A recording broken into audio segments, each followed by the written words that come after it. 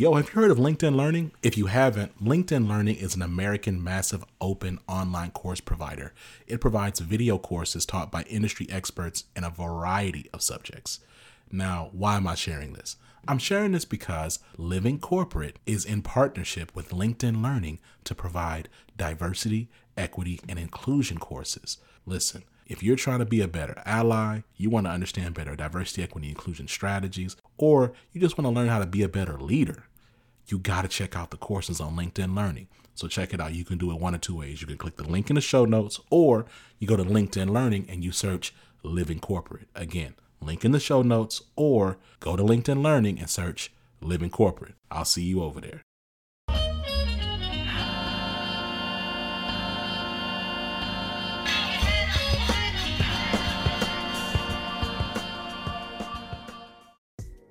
What's going on, Living Corporate? It's Tristan, and I want to thank you for tapping back in with me as I provide some tips and advice for professionals. Today, let's talk about 4 hiring trends you should know if you plan on applying to jobs in 2022. The pandemic led to the Great Resignation, creating a job seekers market. This mass exodus has forced employees to contend with whether or not they're doing enough to keep their employees happy and attract new talent. This gives job applicants more power to negotiate for the salary and benefits they desire.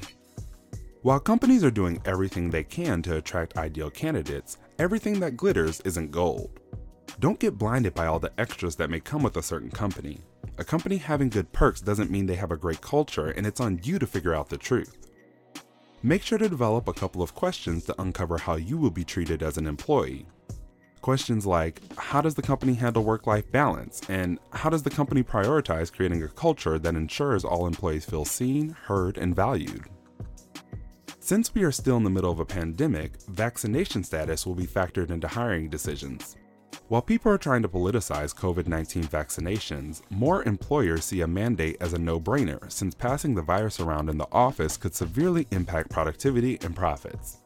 According to a recent survey by Resume Builder, 33% of hiring managers say they will automatically eliminate resumes that don't include a COVID-19 vaccination status.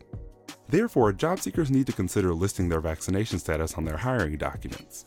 If you aren't comfortable with that, you should focus on positions that don't have a requirement.